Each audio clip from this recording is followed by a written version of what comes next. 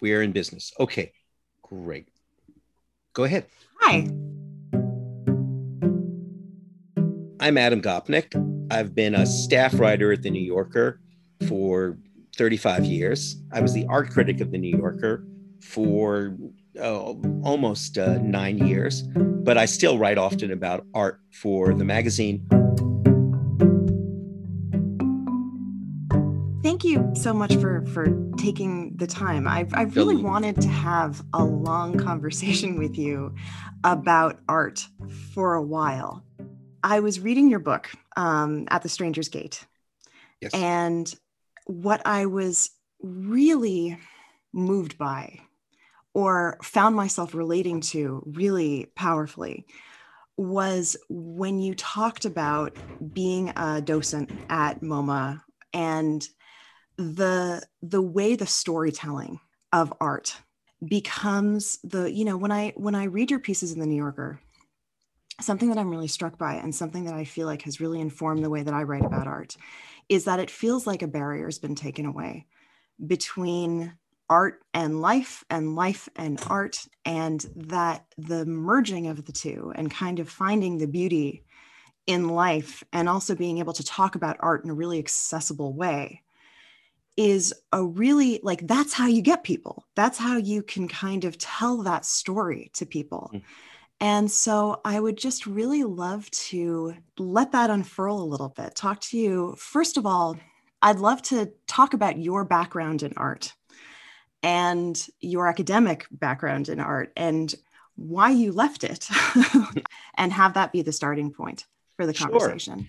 Well, first of all, I'm all authors are ecstatically happy when anybody reads them with any kind of sympathy or insight. And I'm so genuinely overjoyed that you enjoyed that and did not underenjoy that chapter, because the one you're referencing about getting started in New York by giving these little gallery lectures at the Museum of Modern Art was my favorite chapter in that book, because for two reasons. One, because it had my favorite character, Maxie Shacknow, who was an absolutely real guy who was a Sunday painter, worked in the garment industry, and had set himself the task of painting the missing Van Gogh. Can we call him Van Gogh? Not Van Gogh, yes, but the missing Vincent of the portrait of Theo that Vincent had never actually painted himself. And it was such a beautiful, quixotic quest. And then the punchline of it all is that I discovered years later that Maxie had a lot of money and he had opened his own museum, the Shacknow Museum in Florida in retirement. Mm-hmm. So I love doing that. And in part because that time for me was a moment of exposure to, obviously, the necessity to communicate, to reach people with not with so much with information about the pictures, which they could get from a wall label, but with your enthusiasm, your passion for the pictures. And also a reminder that people bring themselves to the pictures complete.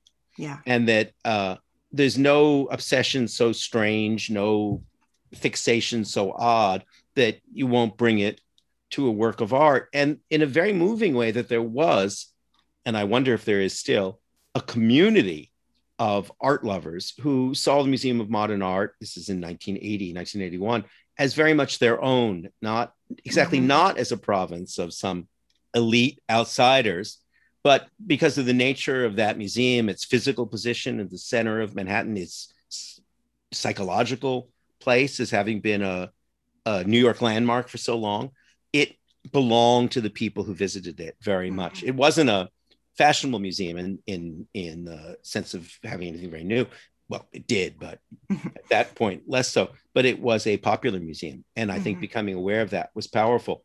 I had a horribly snobbish, and it was hardly insider, but certainly select introduction to the arts. My parents were both crazy about modern art. My mom was a painter of some talents, but my mom was one of those people who had countless talents, and she chose to follow her scientific self rather than her artistic self and professionally. But my earliest memories all involve my mother painting in a kind of de Kooning-like style in the tiny public housing project where my first memories are. And my parents, in their love for modernism and avant-gardism, which they curiously, but not atypically for their generation, I think, identified with the ascendant bourgeoisie. The idea of the avant-garde was meant to deflate or demolish the ascendant bourgeoisie, but generation after generation, as they ascended, the bourgeoisie took it to their bosoms and made it their own. My parents, though highbrows, not middles, were no exception. They began going into New York City from Philadelphia, where I spent the first 12 years of my life. I pass as a Philadelphian when I choose to, and then as a Canadian when it's more beneficial to my interests. And they would go to New York almost every Saturday. That's probably a screen memory. You know how that is. Anything in our childhoods, we say, and every Saturday we would go to New York. It was probably 5 times a year. In any case, they would go to New York. They'd drive to New York from Philadelphia in their little blue Volkswagen, another generational beacon and marker. And they would go up and down, then 57th Street and Madison Avenue, which is where art was, looking at objects. This is 1963, 64, 65. And they began collecting, actually. They, in those days, they would collect multiples at the old Multiples Gallery, which eventually became the Marion Goodman Gallery. And then they actually collected originals that are worth some money now, though they would, in those days, they had a taste for minimalism, and particularly California minimalism. They bought a work by James McCracken. That name probably won't mean much to our listeners, but he was a very significant California minimalist who sort of took the form language of Donald Judd and took it to an auto shop part and gave it a California custom car finish, literally. They were big broken rectangles that had, bright yellow and red, that kind of beautifully lacquered finish of a custom car. Larry Bell is another artist of that kind. So they bought that stuff. In those days, you could buy it for $600, $700, which was a lot of money for college professors, but was still on a layaway basis, I guess, affordable. So that was very much my first exposure to art, was the thrill, the excitement of going to New York to look at it, going up and down the streets, being in a world that was dominated by, and I remember even at that early age, and, precocity is so much a family sin that you either have to tolerate it or assassinate the entire family. And many people would vote for the second. It was so much I remember having the sense of the development, the time passing. So you would go in 1963 and there would be Andy Warhols and everyone would be talking about Andy Warhol. And a year later, Andy Warhol would have hived off into a new moment and Klaus Oldenburg would be around. And I was learning them as names and as styles, as looks. But the sense that art was made by alteration, by change, the change was a positive principle, was very deeply instilled in me. And then at the same time, we would go to the Philadelphia Museum of Art, which is a first-class museum, as you know. I don't know, if you had to compare Boston and Philadelphia, Boston's got a deeper collection, but Philadelphia has great stuff in it. And it was there that I first had the experience, if going up and down Madison Avenue and West 57th Street gave me the thrill, the frisson, the excitement of the avant-garde, filtered through my parents' preoccupations and stuffed into the trunk, so to speak, of their blue Volkswagen. The Philadelphia Museum was the first place where I got the sense of the mysterious enchantment that art creates. And I remember things, I think it was the Johnson collection, had very particular things that would be terrifying. They had Rubens' Prometheus being devoured by a vulture, which is a great and terrifying picture. It scares me to death when I think about it to this day. They had Dali's Soft Watches, whatever that's called, The Persistence of Time, I guess. And one of the few really first-rate Dali's, and that haunts me to this day. They had, above all, Miraut's Dog Barking at the Moon, which is one of the enchanted pictures of modern art. And each one of these pictures, I guess the point is, Tamar, cast a spell, which I remember as intensely as a perfume. Kenneth Clark, the great aesthete, said someplace that a work of art has the same effect as the moment when you open an orange, and the peel comes off in the first spray. And that's what it was like. And that all of our labors as historians and critics explicators and teachers is to preserve that first aroma. And I think anybody who has any sensitivity to works of art at all knows that moment, knows that spell when it's cast. And to come back after this extremely laborious and tedious digression to your original question about how I go about writing about art, I think that becomes your touchstone. You either know that the thing has cast this spell or it hasn't, and there's no faking it. It's there or it isn't there. I don't mean it to be mystifying, but I think it's authentically mystifying, and that our job as critics, explicators, is to try and understand something of the way that works on our souls, as opposed to treating works of art like pieces in some game of metaphysical or philosophical chess. So you've just touched on so many points that I want to get back to. I actually want to start first with something a little bit more, I guess, logistical, but of course it'll become more soulful from there, because you're talking so much about modern art. But when you were in graduate school, you actually focused on Byzantine and Renaissance art, right? Renaissance art, yeah. I studied Byzantine, but I was focused on Renaissance. I did my MA thesis on Renaissance, yeah. So what pulled you, it's like every art historian is pulled into a different period and they just know that that's where they want to go. What about Renaissance art pulled you in? Oh, great. That's a great question.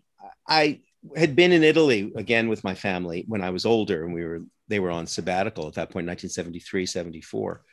And like, every poor, pitiful, screwed up esty adolescent, I had fallen in love with, the pictures one saw there, with the Quattrocento. I have the tastes of a mediocre aesthete of the 1870s. I love Filippo Lippi and Botticelli and Fra Filippo Lippi, we should call him, and Perugino. All of those painters who were, as I say, for the Walter Pater generation were the touchstones. And I love that work. And Giotto, above all, went to the Arena Chapel in Padua. And that was and remains still probably the strongest reservoir of whatever that perfume is. And I think also as well, in a weird backwards way, most people who care about art are trained in the first instance to love narrative painting and descriptive drawing. I was trained in the first instance by my parents' peculiarly avant-garde taste to value abstract form and pure color. So having to learn to look at pictures for narrative was for me as disconcerting as learning to not look at pictures for narrative had been to some, the first generation of modernist. Yeah, that's an interesting direction. Yeah, and I still, I don't struggle with it, but I'm conscious of it. So for all those reasons, I love the Italian Renaissance. I suppose, like everybody, there's something seductive as well about I'm too old now to put on airs about separating human motives from disinterested aesthetic motives, because they're all part of one brew. There was for lack of a better word, glamour attached to Italian Renaissance studies. And also, let me add, giving myself a little more credit for gravity than that suggests, almost all of the groundbreaking and foundational intellectual work in art history had been done on the battlefield of Italian Renaissance art. That's where Berenson fought the battles of connoisseurship, and then Warburg of iconology, and Panofsky, then the battles of iconography, and so on. So if you were intellectually ambitious in a funny way, that's where the fighting had been. By the time I was actually fighting, a lot of that energy had gone into modern art. But at that particular period, most writing about modern art, it was, Meyer Shapiro and other exceptions. But on the whole, modern art was where you had polemics and critics, and Italian Renaissance art was where you had intellectuals and historians. In my own time in graduate school, that was a change. You had someone like Leo Steinberg, who began as I don't know if these names will mean anything to anyone, but Leo Steinberg began as an Italian Renaissance scholar, then shifted his attentions to Picasso and the origins of Cubism and so on. And so by the time I graduated, most of the intellectual energy was in the battlefield of modernism as well, with a lot of political agendas as well. But it was the combination of the disinterested aesthetic appeal of Italian Renaissance art and the self-interested opportunism of a young intellectual who wanted to be in the center of things. Well, and you say intellectual, I mean, you're talking about a very academic way of looking at the different fields of study within art history. And I want to ask you about that, but I'm just curious in the way you put it. I mean, did you get the same kind of like fragrance of the orange peel spray from Renaissance art that you had gotten from modern art? Oh yeah, I still do, more powerfully Yeah. than anywhere else. I mentioned seeing the Giotto Arena Chapel for the first time. Yeah. But if I have to list my 10 favorite pictures, and I would if you we'll save that for the end. Yeah, so half of them would be pictures in Venice or Florence that have that kind of power. Yeah, absolutely. So this is something that I struggle with a lot, actually, is the academicism of art history and that incredible auratic experience of standing in front of an object and feeling really connected to it. And it's something that you mentioned in your book, is that how you had enjoyed the Fragonards, but after working in the Frick reference library, they kind of lost their airiness, their featheriness, and they became really stodgy. And I relate to that entirely. I worked for a time. I interned at the Museum of Fine Arts, Boston. I was in their provenance department. I remember, right? It's nothing against provenance, which is a very necessary piece of art historical work, but it's not what I would choose to stay connected to the aura of the work. And I'm curious kind of on your take about how to balance losing that magic as you get deeper into the more academic or administrative piece. And if that is why you didn't stay in the academic world. Yeah, I remember very well from my first year at the Institute of Fine Arts, where I was should have been doing my PhD, was doing my graduate work. I said to someone, some star student at the Institute, some version, probably even more pretentious than the one I just offered, of the charge that pictures provided, and the sense, which is still to my mind astounding, though, how much of the whole spirit of an age and a time can be summed up in a single picture. I love Proust. I just did a long piece about Proust, but you get all of Proust in a single Whistler.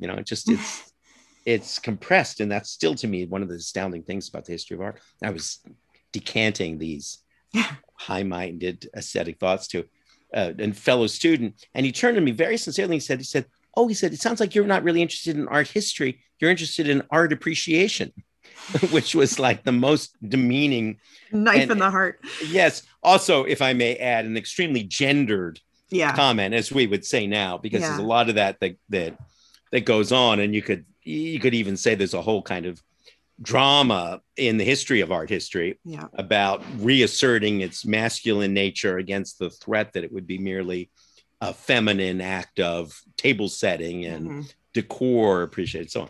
Yeah. But putting that aside, I've believed in art appreciation. Yes, I was completely out of place in art history, and I didn't really belong there. I had taken it up as I'd done it as an undergraduate, again, with the usual mix of high-minded and low-located motives, because I had chased an extremely pretty girl into the art history classroom, and I decided not to be a psychology major. And that's true. I can say that without lecherousness, because I married her, and we've been married now for 40 years. But that was my essential motive. And it was fun to look at slides of pictures rather than slides under microscopes. But I really had then gotten a fellowship to come to New York to study, and I wanted to come to New York to write. I didn't want to be an art historian. But it gave me a passport, so to speak, into New York that we needed. And then I had the great good or ill fortune to meet a great teacher. You're asking me a moment ago about why I switched from Renaissance to modern. I had a high-minded reason, but the actual practical reason was that Kirk Varnado was a professor of modern art at the Institute of Fine Arts. And Kirk was, without exception, some of your listeners may know, he died tragically early in 2003. But Kirk was, without exception, the most inspiring teacher not only I ever encountered, but I think anyone has ever encountered. All of his students would agree about that. And he was charismatic is a word cheapened by overuse, but he was genuinely charismatic in the original, almost religious sense of the term, that you wanted to follow him anywhere he was going because of who he was, as much as because of what he studied or said.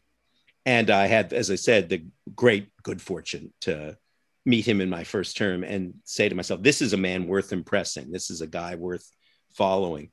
And I did for the next 5 years, writing all the time. But it took me a while to break that spell, to go back to do what I was really intending to do, and what, in a sense, I was meant to do, which was not to do academic art history, but to write, just simply to write. But we had such a rich and fraternal and life-changing time studying together, working together, writing together, that even though it was, in a certain sense, a misplacement of my ego, it was certainly the place where I found or let me rephrase that. It was a misplacement of my talent, but it was exactly the place where I learned how to discipline my ego. Kirk was a great teacher, and he taught me to work. Everybody, I think, needs that one mentor who teaches you work habits. For most, a lot of people, it's a great coach, great athletic coach. Kirk loved football, and he had been a football coach for a while, and he had that kind of effect on all of his students, certainly on me. That I was lazy before I met him. I was good. I was sort of precocious, but I was lazy. I didn't have good work habits. And Kirk taught me work habits which have not left me to this day. And that was the transformational experience of my life. You talk about the difference. This is something, I guess, that it's like I struggle to ask, because it's something that I struggle with so much myself, because I also removed myself from the academic art history world because I wanted to write without feeling like I was writing for a very specific kind of audience in a very specific kind of way. It's like art historians don't really, and I don't want to make generalizations, because I also think that the field has changed a lot, even in the 10, 15 years since I've been outside of the academic world.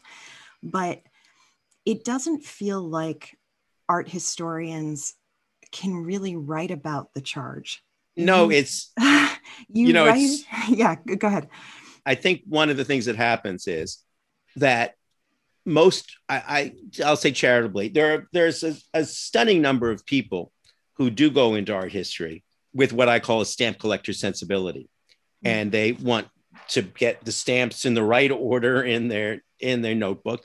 And they're largely indifferent to art as we understand it. That's a harsh thing to say, but it happens to be true. But in my broader experience, most people who go into art history go into it out of a passion, which then gets, what's the polite way to put this, sublimated into archival research, iconographic studies, social history. And then they have to wait for a certain time in their life. And then they come out of the closet, so to speak, and they become actual human beings and not art historians. Alexander Nemerov just reviewed a book of his on Helen Frankenthaler, Life of Helen Frankenthaler. Yeah. And the whole introduction is spent apologizing to Helen Frankenthaler for having ignored her all this time because he had such a poker up his ass that he couldn't emote and relate properly to her very sensual art and so on. And he writes this whole book very touchingly about where he calls her Helen and tries to compensate for his own failures. And I think that's not unknown among art historians. But, look, the professionalization of emotion is the death of an emotion. And whatever the emotion is, you're going to professionalize. And people come around then to trying to return to the amateur, in both sense, the loving emotion that led them to a field, usually too late in life to make it any better. Yeah. But they do. And that's not just true about about our historians. I think it's often true about academics of any kind. Well, and school helps that, Yes. it acts like it's not kind of assisting in that process. But, I mean, I'm thinking, just as you're talking, all the people that I know that have been through music school who go in because it's something that they do have such a passion for, and they just get the shit kicked out of them That gets emotionally. And they have to then overcome the trauma of having been through music school to come back to the music. I want to kind of pick up the thread of the amateur experience of an artwork, right. as in many ways being the most authentic. And yet, I was a docent. I was an adjunct lecturer at the Museum of Fine Arts Boston for about 10 years. And I would also, stand in a room, stand in front of a painting. I would make the joke at the beginning, I'm going to talk no matter what. So feel free to, come and go, but I hope you'll stay. And I would have to find a really kind of hooky way to get people in. And in that way, it's a lot like a podcast. Like they kind of have to listen and decide early on if there's a narrative there that they want to be hooked into, as opposed to what a lot of docents do, unfortunately, is just kind of go down their list of bullet points without really Become tying a them walking together. wall label. Yeah, exactly. And I know you talk about, you tell people not to read the labels. It's like, put away put away Wikipedia and actually listen to a crafted narrative about why this painting will matter to you. But at the same time, I mean, so that's the storytelling as comes from us, and we'll come back to that.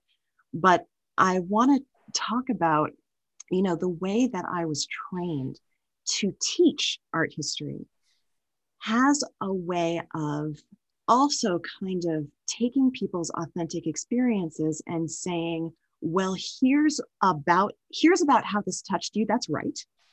And here's how it's not right. And here's, we're going to push it into the direction that's right. And the fact that both people who come into a museum just because they like the feel of being there, or they, that there's, because museums can feel really intimidating, but they can also feel really good, even if you don't know anything about them. They have that kind of, that rare air that can be really lovely. But then also professionals, like professors also need to kind of come back to a more authentic love of it. Eventually they need to kind of push out all of that kind of intellectualism. And I found myself in the middle. Personally, I really wanted to think with the audience in mind, but I also knew that there was something that I wanted to help shape the experience that they were having. But it meant starting with that real experience. I would just love to get your thoughts on that. Yeah, I totally recognize what you're saying.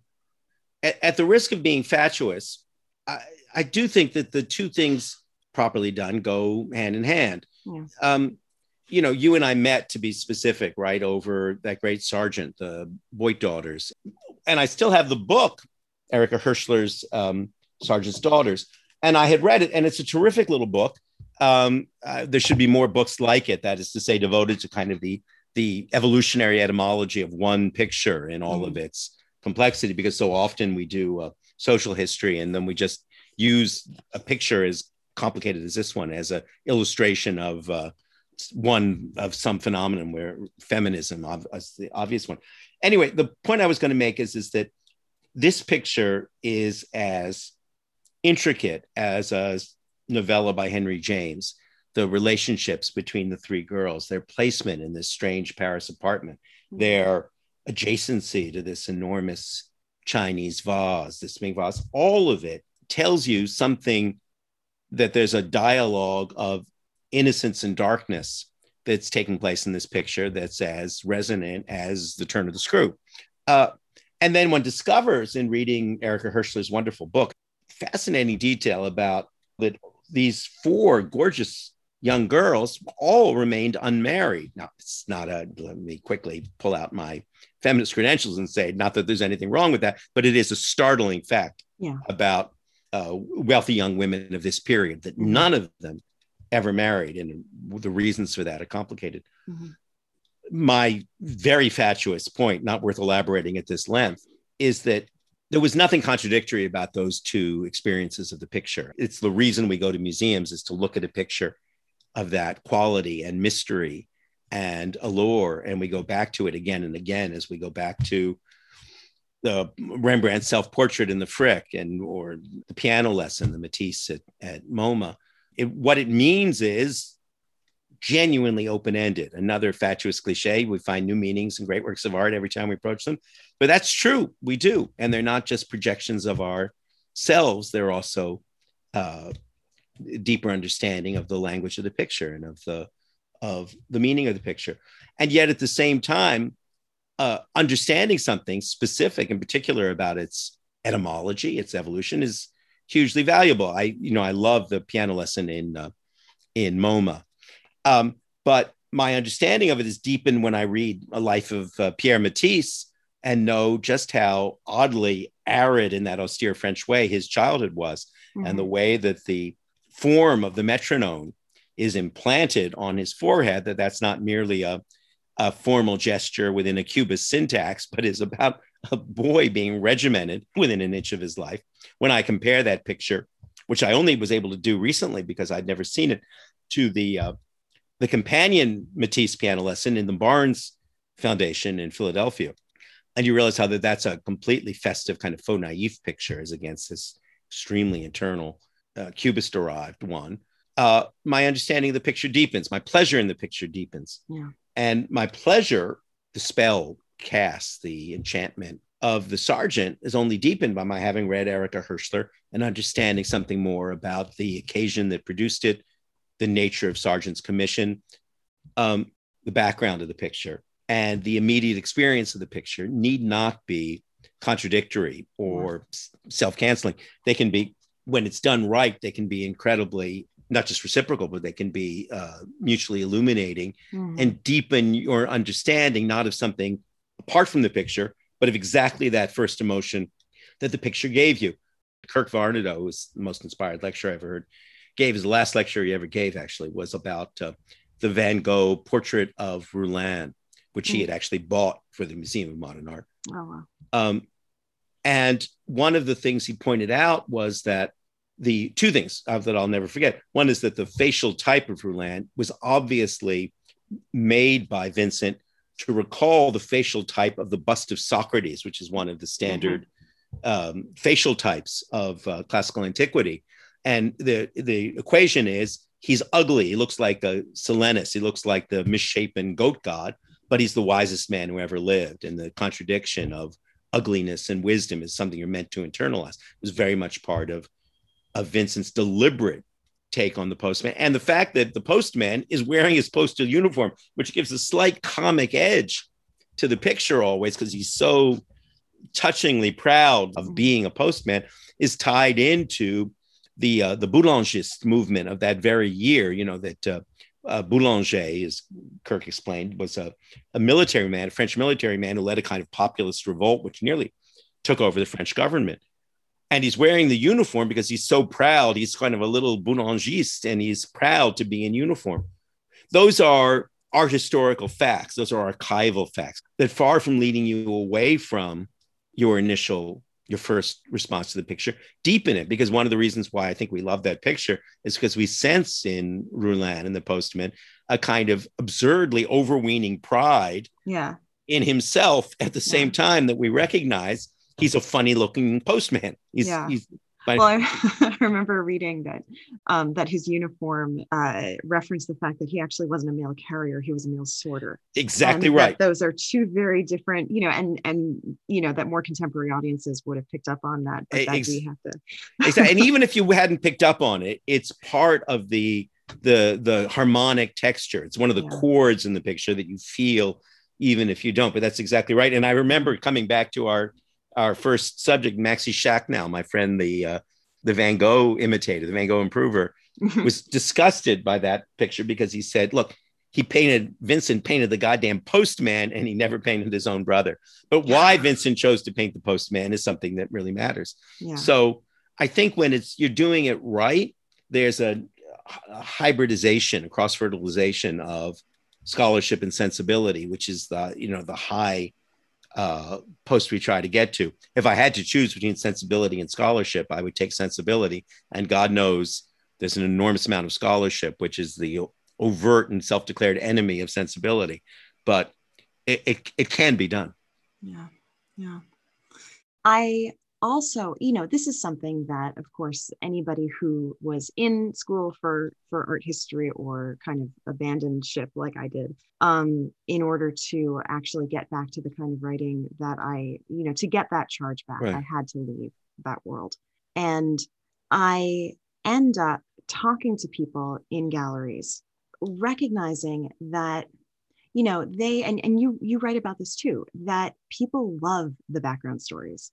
They love hearing about something that is going to make the work more relatable than the velvet rope and the ornate frame and the quiet of a museum. That kind of takes away the intimidation factor by actually focusing on Van Gogh's ear, by kind of pulling out the anecdotal pieces that make the work more, I guess, just more relatable to them.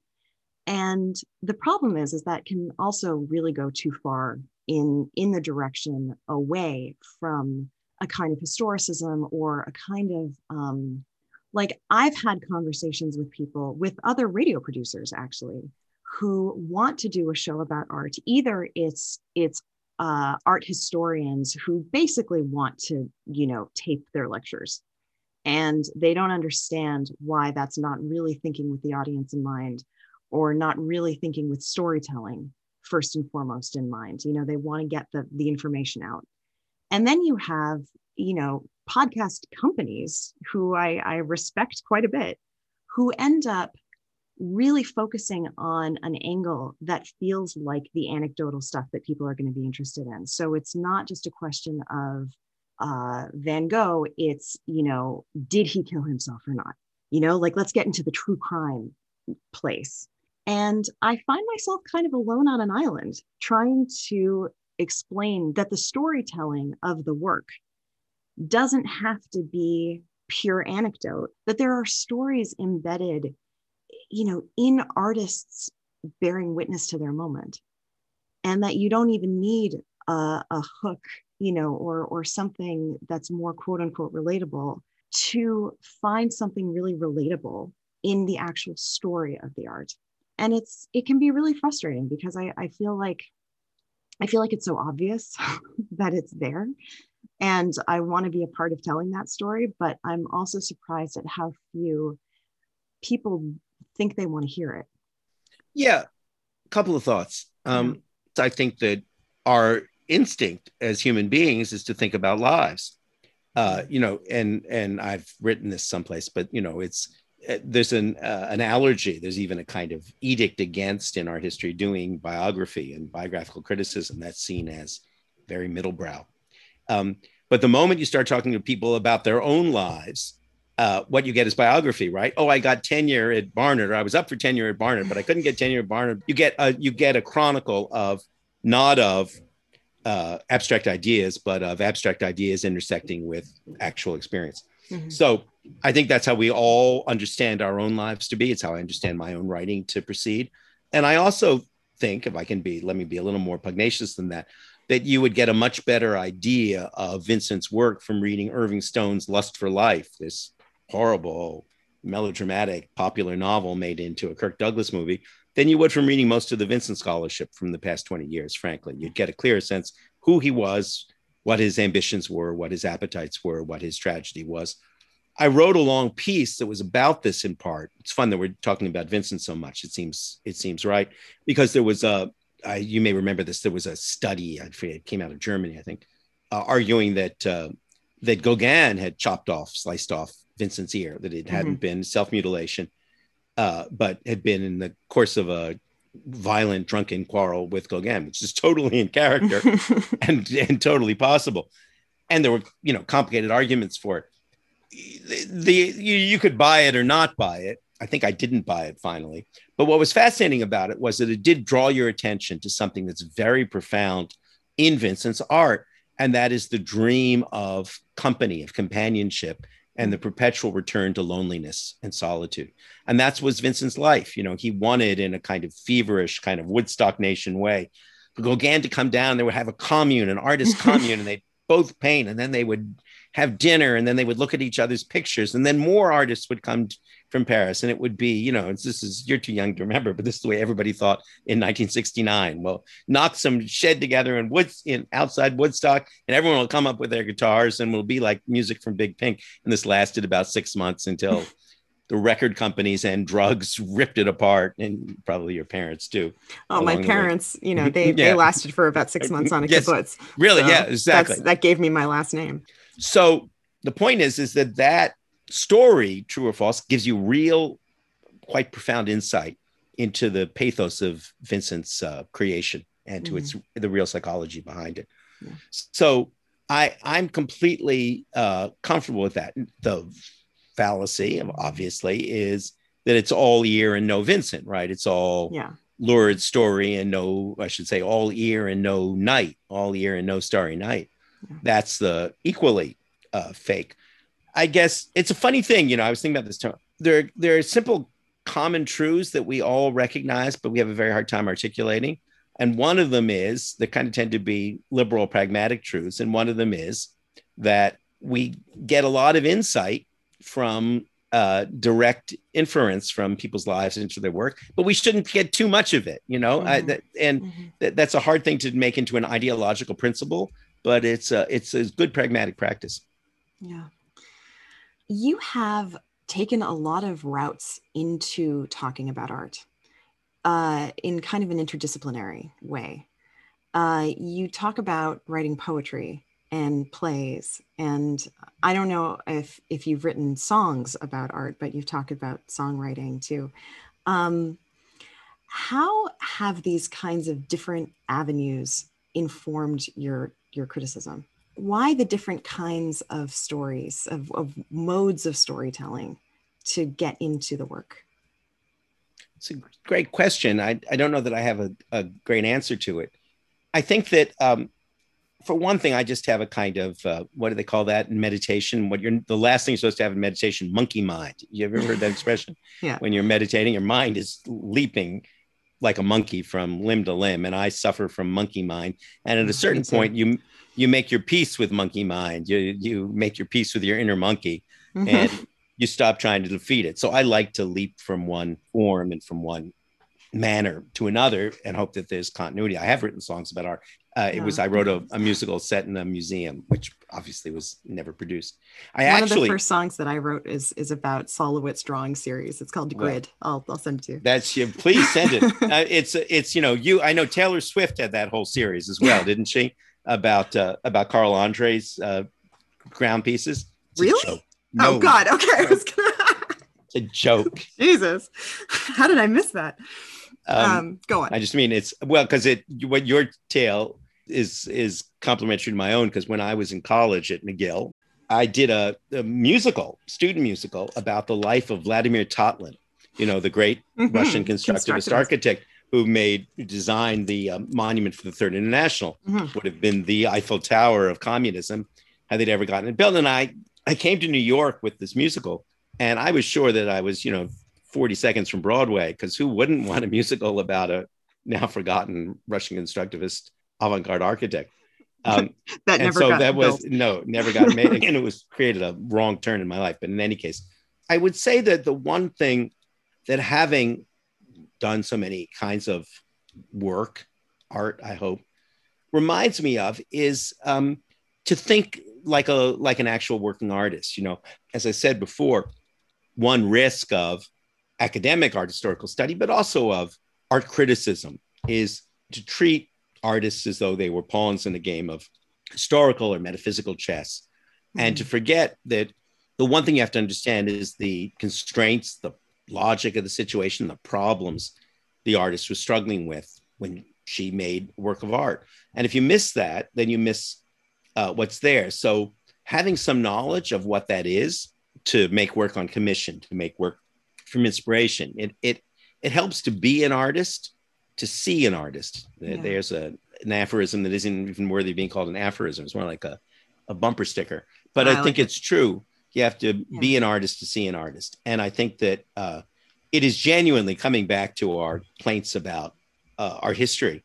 it is genuinely sort of criminal that art historical students are not compelled to do a course in life drawing and a course in so on. And it took me 25 years or so after I was out of graduate school to actually study life drawing for a couple of years with a wonderfully reactionary master, my friend Jacob Collins, who hates all art after Courbet. And Courbet, he's not so sure about, but he really hates all art after Courbet.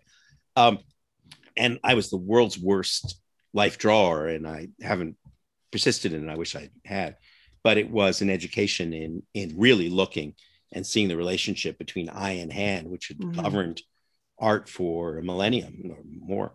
So I think that knowing those things is part of it. And also because, I don't know how to put this in a non-obnoxious way, but I care about my writing more than I care about any other thing. And so for me, I wish I could tell you that an opportunity to write about Lucian Freud is my chance to evaporate my ego in the aroma of Freudism. But in fact, it's my chance to write what amounts to a kind of novella in which Lucian Freud functions as a character. That's a terrible admission to make, but I think it's the one that anyone who's writing is their true vocation would make. Did you enjoy the life drawing? Oh, I loved it. I would go, I was horrible at it. There's simply no one less talented than I am at doing it, but learning it as a sequence of steps. I wrote about this as the thing when you learn finally how to do life drawing, it has very little to do with looking rhapsodically and trembling sensitively and recording the beautiful shimmer of your sensibility on the page. It has to do with learning a set of skills and routines. So my wonderful teacher, would say, just look at her face and find out where on the clock her eye is, right? So you just divide your face into a watch style. And then I'm able to see that your left eye, I guess it is actually sits higher on your face than your right eye, right? That, we're so much the prisoners of our symbol sets, as Jacob would say, that we tend to draw, one eye right next to the other eye.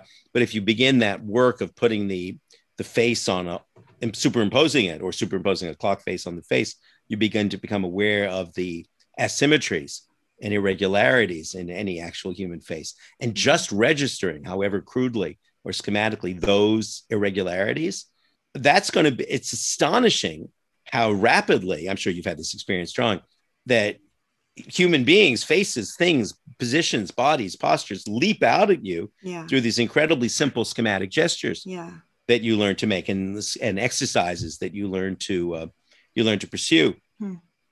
I was going to be a fine arts major. I was going to focus on studio art. And I went to University of Toronto. It was kind of, especially for freshmen, it was kind of factory farmy. It's like, if I couldn't get into a visual arts class right away, you're off the track forever, because there's so much competition, not talent, just volume. There just wasn't enough space. And so I ended up taking an art history course kind of instead, as I waited for a spot in a visual studies course to open up. And it was really interesting, because as I got more into art history and found myself finding the art, which I thought, I always just, described myself as an artist. My mom's an artist. I always had, some talent in rendering what was in front of me. And it was only actually when I started writing about art that I discovered the kind of creativity that I realized I actually never really brought to fine art, to the creation of art. And the more I dove into that, and I realized that writing and observation and articulation, like that piece of writing was so much more exciting to me than trying to make something new with something visual.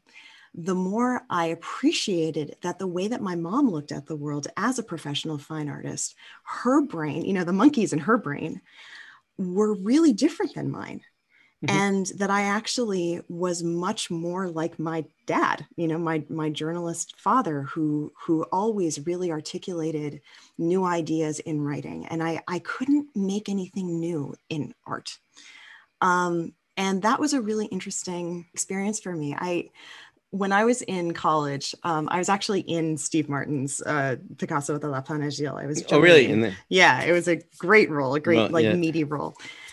And there's a wonderful exchange that I think about actually all the time when I'm really trying to write, when I'm sitting down and driving myself crazy, where the character of Picasso talks about the simultaneity of thought and line, where you are actually like, that's that flow that you can hit. And that, artists struggle with it too. Like, how do you get that moment of simultaneity where your hand is expressing exactly what you're thinking and what you want out in the world? And I want that, every writer wants that. And you feel so great when you hit it. But it was just an amazing realization to me that I never got there with creating art. But I was able to get there, or aspire to get there, in writing. And so I noticed really for the first time kind of the distinction between the two, having given both a good go. Yeah, we all discover at some point exactly where, and I know it's a terrible cliche, but it happens to be one of those that is true, where the flow can be found for us. That's not, I think, a hackneyed, it may be hackneyed, but it's not a false idea that there is a moment, exactly as described in Steve's play, where thought and act, where mind and material become one. And I think we all, once you've felt it, you'll chase it, because that's where your true self resides. And it's a very funny thing because it's partly physical. I always find, that I start off writing at 9 a.m. with my coffee, and it's a little sticky. And then suddenly it's like, just like riding a bike, right? You're going uphill, and suddenly your aerobics kick in and you're moving along. And I think everybody who has any sense of vocation at all has exactly what you described. When where the flow is. Boy, I'm writing some bumper stickers for this. Aren't I? See the artist to be the artist, know the flow. But it's true. You got to know the flow. Yeah, I know that the flow is there. I wouldn't say I know how to access it. Yes, but it's there. It's there, Yeah. rather than somewhere else. Now, it doesn't mean once we know the flow, it doesn't mean other people are gonna choose it. That's always a harsh but necessary discipline. We find our own flow, but other people have to recognize it. I've often said there's a kind of alchemy of I in writing, where you're writing first person essay, first person critique or something, and there's a magical point where the I becomes a you for the reader, and the reader, you're in Paris having a baby, but the reader is in Paris having a baby. But it often works just the other way. You're running along and thinking this will be irresistible, and the readers all say, "What? That's so weird. You actually would do that?" I love that feeling of the flow of being in it, and you're supposed to say, and that's in itself is sufficient. That I love the journey. You don't love the journey.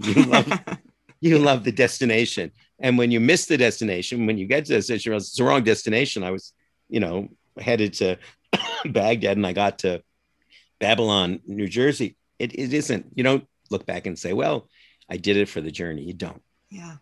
It's interesting that transition in writing from I to you, and when my story becomes enough your story that you can really grab onto it and internalize it and take so much pleasure from it. It's tough in podcasting, actually, because it's not just words on a page, like it's your voice too. And I think the audiences feel very connected to the voice that they're hearing, especially if it becomes their story. But a lot of podcasters don't know that handoff needs to happen, where it actually becomes very much, the podcast, my story, and they don't edit enough, and it's like I think that's actually why so many podcasts fail, is because they forget that they actually are have an audience, not, yeah, that they actually are in the business of kind of passing that baton. There's a real intimacy with audio that really draws people in. And I think that it's the responsibility of the, self-professed expert, who's giving the art historical information, say in an art history podcast, to really do think with the audience in mind and recognize that if this intimacy is created, then there is a responsibility to speak to your audience and as you say, make sure that the eye becomes you. And I think that actually takes us back to the beginning. How do you reach a visitor as a docent? How do you make this stuff accessible? How do you release it from the very kind of tightly held academic, the importance of an academic making sure that the history is known and that the facts are known, and and I don't think it's malicious. I think it's actually very, it comes with a lot of love for the history and for the information and not wanting to get lost and citation needed for everything, and that the beauty of letting it enter the space of the audience, that they can have their own authentic reaction to it, and striking that balance.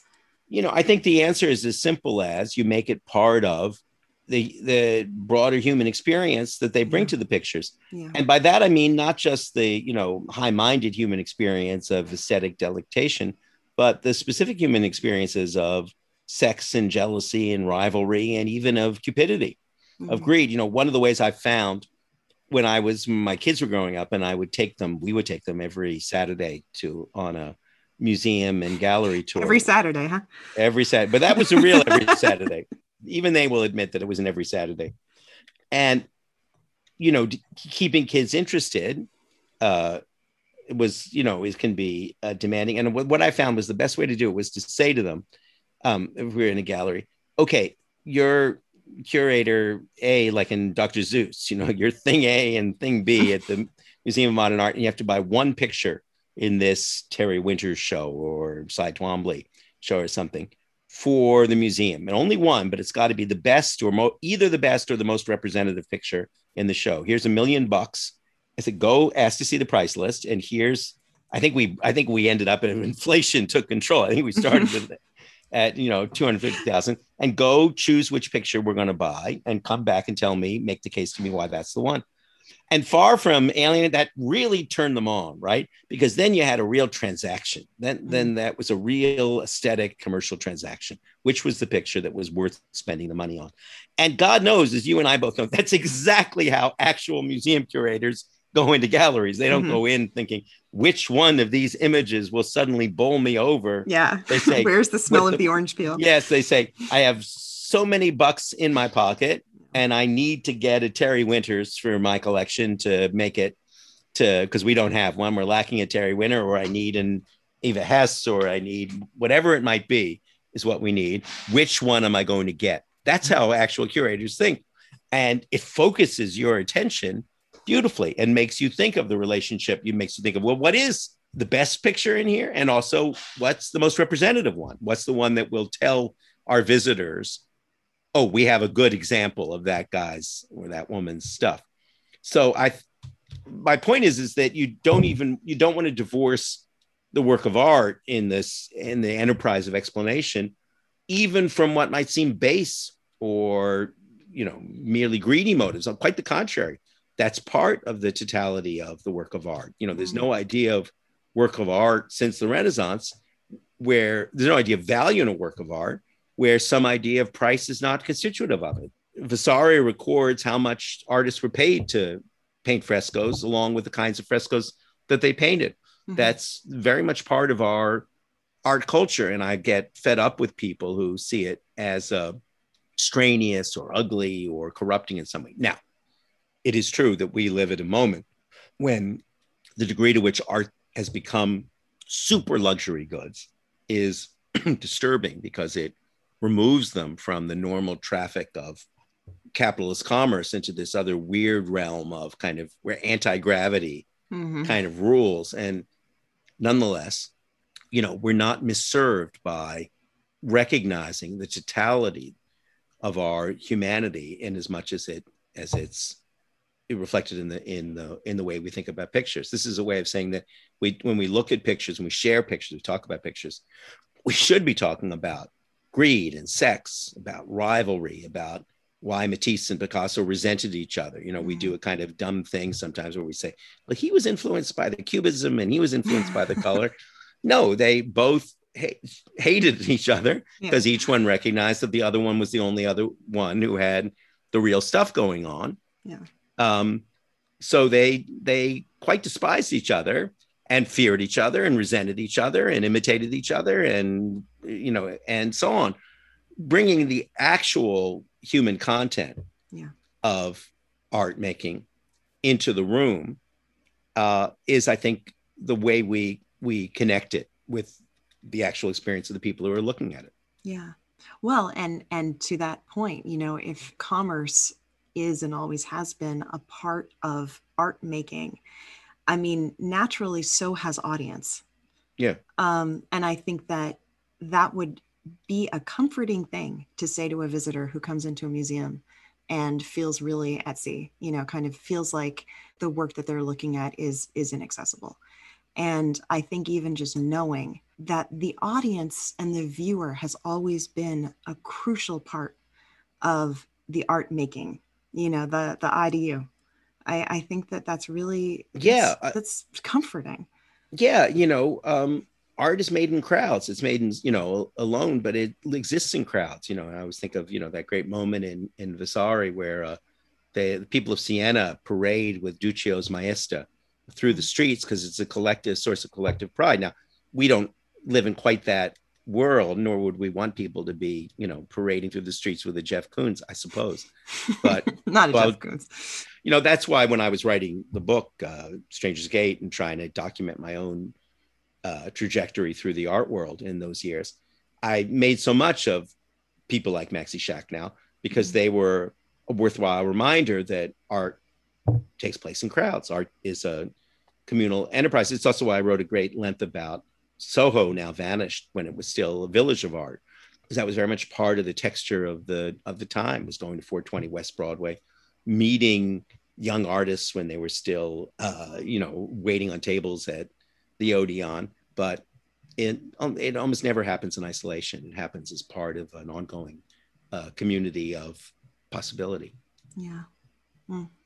You talk in the book about beauty versus pretty. And you say specifically that a good work of art that does not include two forces or drives pulling in starkly opposed directions is never going to live. I wondered if you could just kind of expand on that a little bit. This idea of the two forces in an artwork that make it live, and the living aspect, I think, is that charge. It's what we're all drawn to. It's what's so difficult to describe, and yet, you know, that becomes our life's work. Talk a little bit more about that. It's, you know, it's hardly an aesthetic idea that's original to me, but like many good aesthetic ideas, it only becomes real to you when you experience it rather than read about it. But one of the things I've always been struck by, you know, we're talking about what's inadequate about art history and so on, is the urge to the monolithic explanation. That is, this picture, this object means this or means that, or should be understood as a moment in a passage from constructivism into post-constructivism, or however we posit it. When in fact, exactly what fascinates us, I think, you know, we're coming back to what is it that casts that spell? What is it that offers that aroma? It's invariably the reconciliation of seeming incompatibilities, specifically because I've been thinking about it a lot lately. You know, if you think about Seurat, the great, you know, Georges Seurat, you know, it's on my list of 10 pictures list. Anybody's is the Sunday at the Grand Jade. And for a variety of reasons, I've been engaged in a lot of Stephen Sondheim stuff lately. And of course, his best musical, Sunday in the Park with George, is about, first act of it is about Seurat, which is the great part. Finishing the hat. Yes, exactly. And Sondheim in lots of ways understands Seurat much more profoundly and passionately than most of his critics do, or his historical commentators do. But what makes Seurat fascinating, this kind of, people say, well, it's the science of color and, all the little dots. That's what it's really about. And then there's a kind of competing school that says, no, it's all about, social tensions in Parisian parks in the 1880s and so on. And then still one more that says, no, it's about the reconquest of the ideal world, the ideal Arcadian world, which is summed up in modern dress in that picture. And the truth is that it's exactly those incompatible forces that Seurat puts into play.